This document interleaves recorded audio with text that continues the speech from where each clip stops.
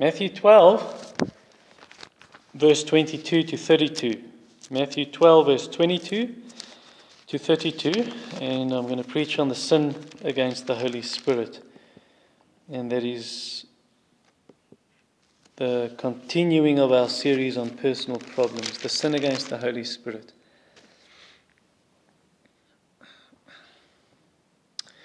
Let's pray.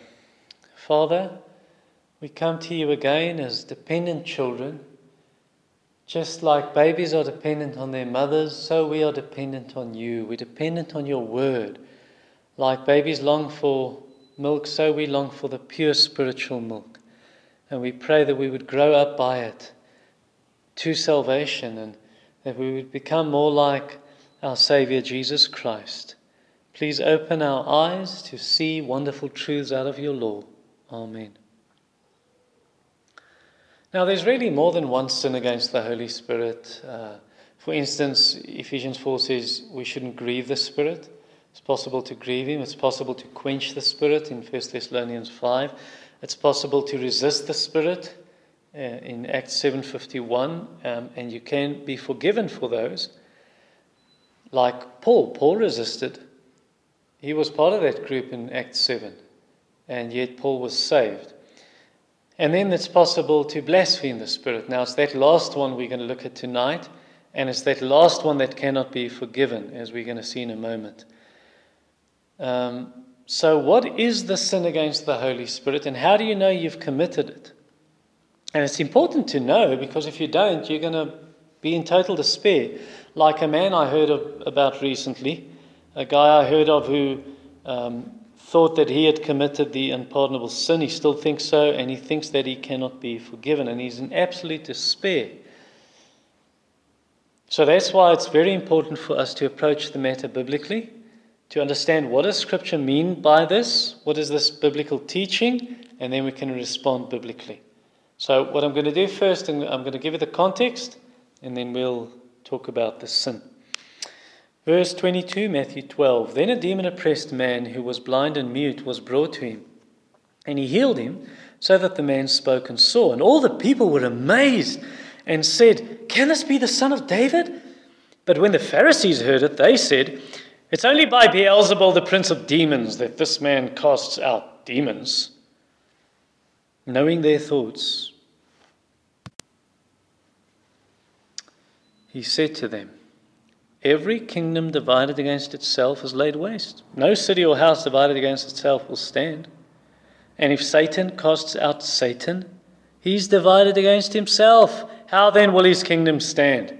And if I cast out demons by Beelzebul, by whom do your sons cast them out? Therefore they will be your judges. And if it's by the Spirit of God that I cast out demons, then the kingdom of God has come upon you. Or how can someone enter a strong man's house and plunder his goods, unless he first binds the strong man? Then indeed he may plunder his house. Whoever is not with me is against me. Whoever doesn't gather with me scatters. Therefore I tell you, every sin and blasphemy will be forgiven people, but the blasphemy against the Holy Spirit will not be forgiven. And whoever speaks a word against the Son of Man will be forgiven, but whoever speaks against the Holy Spirit will not be forgiven, either in this age or in the age to come. So first of all, let's look at the healing, verse 22. I once spoke to two different people who thinks that epileptic fits are always caused by demons. It's not a physical problem. And I used to be an epileptic, but I'm not anymore. I outgrew the problem when I was 13. I got epileptic fits from, I think, 7 years old, or maybe a bit earlier, to the age of 12 or 13, and never had it since. And then the person who we spoke to said to my wife, "When did I stop having these fits?" And my wife said when he was 13, and the woman asked, "When was your husband saved?" And my wife said when he was 13.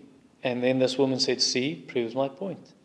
It's a spiritual problem. It's not a physical problem." Now, it's true that demons can cause epileptic fits, like you see in Matthew 17, verse 15 and verse 18. But it's not always the case. Matthew 4 verse 24. It speaks of Jesus healing people of their illnesses. And then we read this word. They brought to him all who were sick, those afflicted with various diseases and pains, those oppressed by demons, epileptics, paralytics, and he healed them. It makes a clear distinction between demon-possessed people there and epileptics. So yes, demons can cause epileptic fits, but it doesn't mean everyone who has them, well, they have some demon in them. But here we do find in our text, in verse 22, Matthew 12, this man was blind and he was dumb. He couldn't speak or mute because of a demon. And obviously not without God's permission, because in Exodus 4 verse 11, God told Moses, when Moses said, "But I can't talk, Lord, and I'm slow of speech, I stutter," God said, "Who made man's mouth? Who makes him mute or deaf or seeing or blind? Is it not I, the Lord?" So God is still sovereign over those things. And then you see this blind and mute man, it says he was brought to Jesus. Just like you and I, we bring sick people to Jesus in prayer. We pray to the Lord and ask for his mercy. In the same way, these people brought their loved one. In verse 22, they brought him to Jesus, and then it said, well, obviously in the hope Jesus would heal him, and Jesus did. Verse 22 said he did heal him. And so he obviously cast out the demon, and the man could see and the man could speak. Jesus healed that. Then the response, or the reaction, number 2, the reaction. So that was the healing. The reaction, verse 23 and 24. And people were really blown away when they saw David Copperfield walking through the Great Wall of China. Now that was just a trickery. It's, your eyes are tricked. I saw how they did that. I watched the behind-the-scenes thing on YouTube, and it's all just, they're tricking your eyes. But what would those people have done who were so amazed when Copperfield walked through the Great Wall? What would they have done if they had seen a real miracle, if they had seen one of Jesus' miracles? Well, the Bible tells us what they would have done. Verse 23, the people were amazed. The Greek there literally means it's like they're standing back in amazement. Standing back in amazement, they marvel, according to Luke 11:14. When they see this and they wonder, verse 23, is he the son of David? Is he this Messiah that the Old Testament prophesied about, the king from the line of David? Can it be? Well, the people weren't so excited, or the Pharisees at least, in verse 24. They're not excited at all. They don't think Jesus is the Messiah. And actually, I read it in a wrong way when I did the scripture reading. I almost shouted verse 24. Really, I should have whispered it because it was only in their thoughts that they said that. And verse 25 tells you that. So they're thinking, yeah, Jesus just casts out demons by Beelzebul, the prince of demons. Now, Beelzebul comes from the name Baal-zebub in 2 Kings 1 verse 2. He's the god of flies, the lord of the flies, meaning that he controls the flies, and so the flies can't bring sicknesses, he keeps them away. And then what the Jews did is they mocked this false god of Ekron, Baal-zebub, and they called him Beelzebul. And Beelzebul means god of the dung. And really it's just another name for Satan in this context. The leader of the demons, or the prince of demons, verse 24. By Beelzebul, the prince of demons. Now that's blasphemy. It's blasphemy to say that Jesus casts out demons by the power of Satan. They'd already said that in chapter 9 of Matthew, verse 34. And according to Mark, they went even further and they say Jesus is possessed by Satan. In Mark 3, verse 22 and verse 30, he's possessed by an unclean spirit, like the Jews said in John chapter 8. You have a demon. And even further in Matthew 10:25, they said he is Satan. Jesus is Beelzebul. Well, the truth was they were under the power of Satan. These Pharisees, they were under the power of Satan. He had blinded them. They were as blind as the man was in verse 22. They were spiritually blind, though. I think we should take from that it is possible for someone to speak against the devil, and yet at the same time he's blinded by the devil, like they do. We speak against Satan, and yet they're the people blinded by Satan. Number 3, and we're going to spend a lot of time on this. Number 3, the teaching. That's verse 25 to 32. Anyone who's been married for a very long time, later on you start knowing what your spouse thinks. And not always, but sometimes you think, oh, and you think the same thing, or they haven't even said it and you know what they're thinking. And yet you cannot always know what they think. You cannot really read other people's thoughts. No one can. Some people think they can, but they can't. Only God can. Only God knows people's thoughts. Psalm 139 verse 2, where he says of God knowing my thoughts. So when Jesus, in verse 25, knowing their thoughts, they should have clicked, this is the God of Psalm 139. They should at least have understood that he comes from God if he knows our thoughts. And unfortunately they did not. They did not acknowledge that. But they said he's from the devil, as we saw in verse 24. And then to correct their twisted thinking, Jesus now tells two parables. So the first parables are about a kingdom or a city or a house, a family, that is divided. And any family or city or house where people are constantly fighting, in the end they're fighting against themselves, they're destroying themselves. And that house is going to fall, that marriage is going to fall, that family is going to fall, that city is going to fall, that empire or country is going to fall, as verse 25 says. And in the same way, verse 26, Jesus says, Satan's kingdom would fall if in one breath, or at least now Satan tells his demons, he tells the demons, go into these people's lives and destroy their lives. And then the next moment he tells them, no, come out, I cast you out. He's going to destroy his own kingdom, Jesus says. And so if Jesus then, if it's really so, like the Pharisees say, that Jesus is casting out demons by the power of Satan, well, by whose power do the Pharisees' disciples do it? Because they've got followers. So their followers, who gives them the power to cast out demons? And they don't even always get it right, as we see in Acts 19. Well, Jesus always gets it right. He's always successful in casting out demons. So are the Pharisees now going to say, oh, our disciples, they fail by the power of the Holy Spirit, but Jesus, he has success by the power of Satan. So suddenly Satan is stronger than the Holy Spirit? And even where the Pharisees' disciples, where their followers did cast out demons, as Matthew 7 verse 22 we read of people saying, we cast out demons in your name, even if there are people who get it right, well then, just like Jesus does the same, he casts out demons, then it must be by the power of the Spirit. And so what's happening is they become your judges, verse 27. They will be your judges. So the Pharisees, their followers, are becoming the judges of the Pharisees, because indirectly they're saying, Jesus is casting out demons by the power of God. Or they're saying, oh, Jesus casts out demons by the power of Satan. But then they are judging themselves. They are condemning themselves because they do the same. They also cast out demons. And by whose power are they doing it?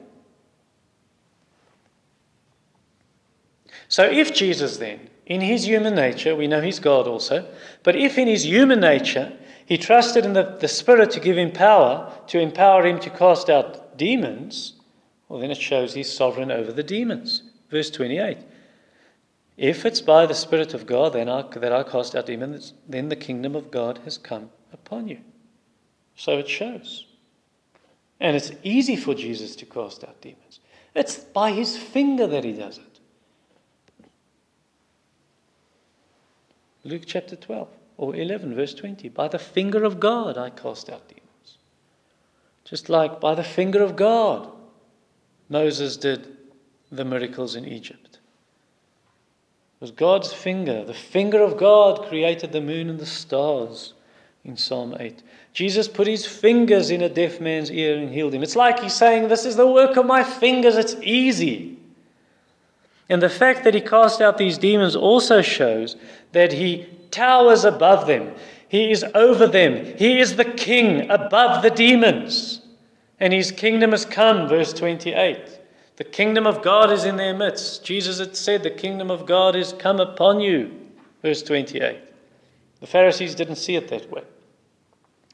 They expected a Messiah. They expected a king who would come on a white horse and conquer the Romans. But Jesus' works are greater than that. Jesus doesn't just conquer the Romans. Jesus conquers Satan. Jesus conquers the powers of darkness. And it's a pity that the Pharisees couldn't see it and that they denied it. The second parable is of a strong man. He lives in a palace, according to Luke 10. And he's got all these weapons, Luke 10 tells us, to defend himself and to defend his riches.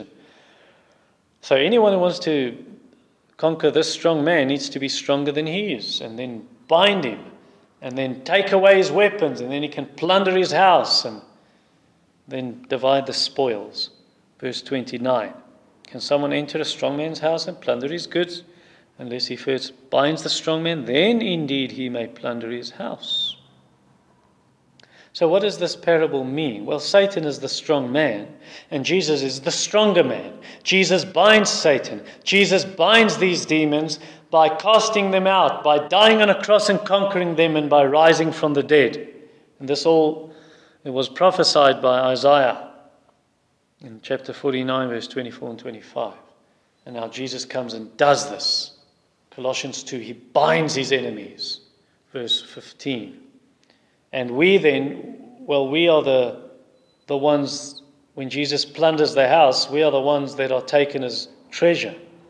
He takes us out of Satan's house. Isaiah 53, verse 12, he divides the spoil. He brings us from darkness to light. He brings us from the power of Satan to God.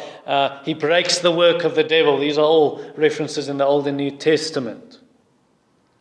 And so now we work with Jesus through preaching, through missions, through evangelism, to bring people from the power of Satan to God, so that they can be freed from the strong man, taken away from him. Now, the Pharisees didn't want to help Jesus in this. They didn't want to work with Jesus to bring lost people, to gather the lost, to gather sinners to Christ. And so in reality, they were against Jesus. They were working against him, like someone who scatters the sheep on the mountains. Verse 30, whoever's not with me is against me. Whoever doesn't gather with me scatters. Ezekiel 34:6, scattering the sheep on the mountains. And anyone really, if you're not actively for Jesus, and if you're not working with Jesus to win people for the kingdom of God, whether you're an evangelist or whether you pray for the conversion of the lost, or you share your testimony, or you win people through shining the light of a holy life, or you give money for the spreading of the gospel, well, in that case, if you're not doing these things for Jesus, you're working against him. And you're working with the devil who wants to break up the work of Christ. Verse 30 says that. If you're not gathering with him, you are scattering. So, in other words, you don't have to be a Muslim or a Satanist to be against Jesus. You can simply be a moral church-going person, but you are not following Jesus with absolute devotion and commitment, or you're not involved in one way or the other, one way or another. You're not involved in the work of Christ to win people to him. And when Jesus says, then you're on the devil's side, and you're working against him. And the Lord can forgive you for this. Verse 31, therefore I tell you, every sin and blasphemy will be forgiven, people. So you can be forgiven for this. You can be forgiven for any sin, for any blasphemy, verse 31 tells us. If you confess your sin, if you repent of your sin, if you ask for forgiveness, that's the biblical pattern, 1 John 1 verse 9.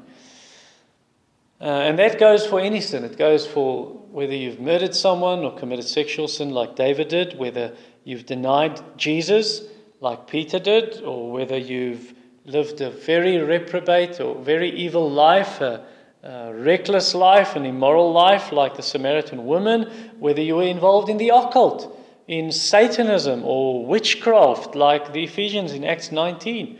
Verse 19, whether you worshipped idols like the Thessalonians, 1 Thessalonians 1:9, or whether you were homosexual, whether you were a robber or a drunkard, or 1 Corinthians 6 verse 9 to 11. Whatever sin. Even someone who thought Jesus is just a man and he cursed the name of Jesus. He blasphemed the name of Jesus. That person can be forgiven. 32a, whoever speaks a word against the Son of Man will be forgiven. In other words, you thought Jesus is just a human, like Paul did. Paul blasphemed the name of Jesus. 1 Timothy 1, verse 13. Or like the thief on the cross. Both of them blasphemed the name of Jesus, according to Matthew 27. And then one of them repented, according to Luke 23. Or Jesus' brothers. They said, he's mad. He's gone out of his mind. He's lost his mind. Mark 3:21. They spoke against Jesus, thinking he's just a human. But they were forgiven. Jesus' brothers were saved. Acts 1, verse 14. And then I've got a list of other passages here. Cross-references. The one sin that cannot be forgiven, verse 31, second part, blasphemy against the Spirit will not be forgiven. Verse 32b, whoever speaks against the Holy Spirit will not be forgiven, either in this age or the age to come.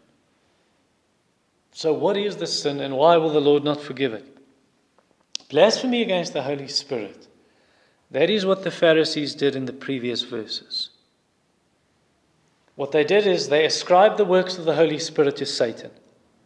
They could clearly see Jesus is the Messiah by simply looking at the miracles he did in front of their eyes. They could see it, and yet they denied that. And they said he does these works through Satan. So how do people do this today? Especially because Jesus is not standing here in the flesh and doing miracles in front of our eyes. How do people do it today?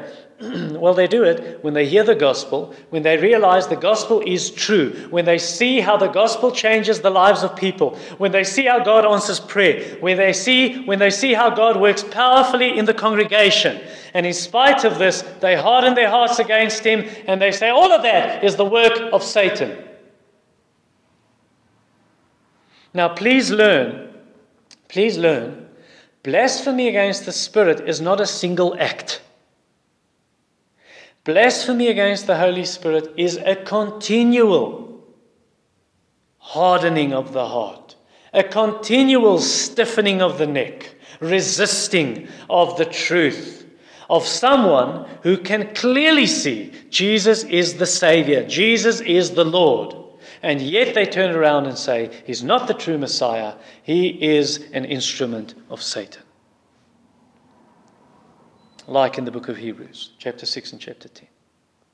Louis Berkhoff, a systematic theologian, says, the sin itself, in other words, the blasphemy against the Spirit, the sin itself consists not in doubting the truth, nor in a simple denial of the truth, but in a contradiction of the truth that goes contrary to the conviction of the mind.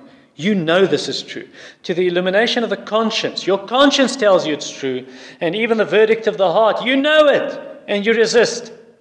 In committing that sin, man willfully, maliciously, intentionally attributes what is clearly recognized as the work of God to the influence and operation of Satan. It's nothing less. This sin is nothing less than a decided slandering of the Holy Spirit.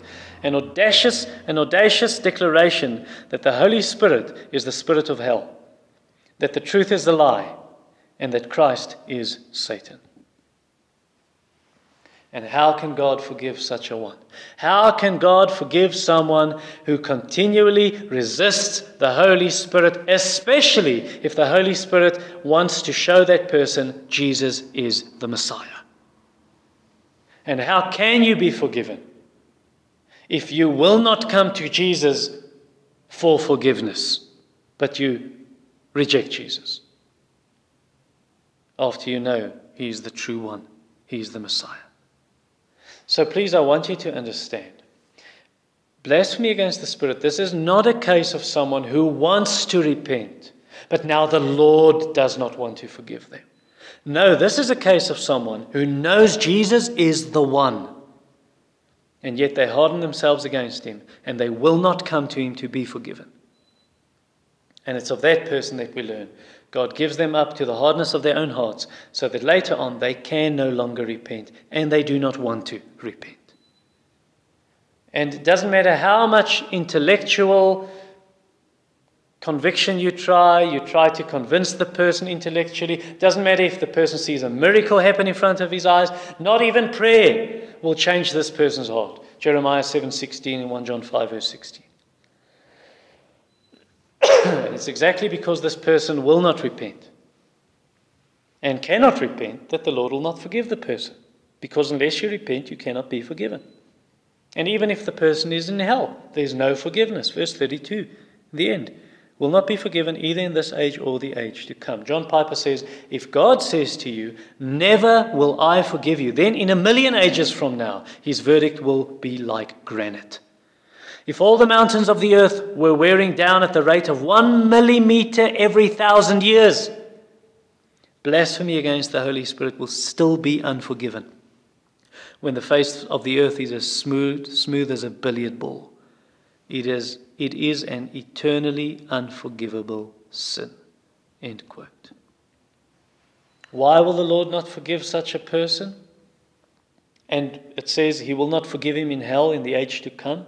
Well, like the rest of people in hell, this person keeps on hardening himself against God. Mark 3 verse 29. It's an eternal sin. Revelation 16, 10 and 11 speaks of other sinners in hell. They keep on blaspheming God from hell and cursing his name. They will not repent. And that's why they will never be forgiven, because they will never repent. They hardened. No one who blasphemes the Spirit will later on turn around and feel really sorry for his or her sin. They are so hardened. They do not even fear, perhaps I've done this sin. So if you are sorry for your sin, if you want to be forgiven, if you are afraid, I think I may have done this sin and I'm so sorry, then you haven't done this sin. Because people who commit this sin are not sorry, and they never will be. They are sorry for the consequences of their sin, but not for their sin. But if you are rebellious against God, you start becoming rebellious and you're busy with sin in your life, listen, you are in a dangerous spot. Jeremy Taylor said about sin in such a person's life, first it startles him, the sin, then it becomes pleasing, then delightful, then frequent, then habitual, then confirmed, then man is impenitent, he will not repent, then obstinate, he becomes hardened, then resolved, I will never repent, then damned.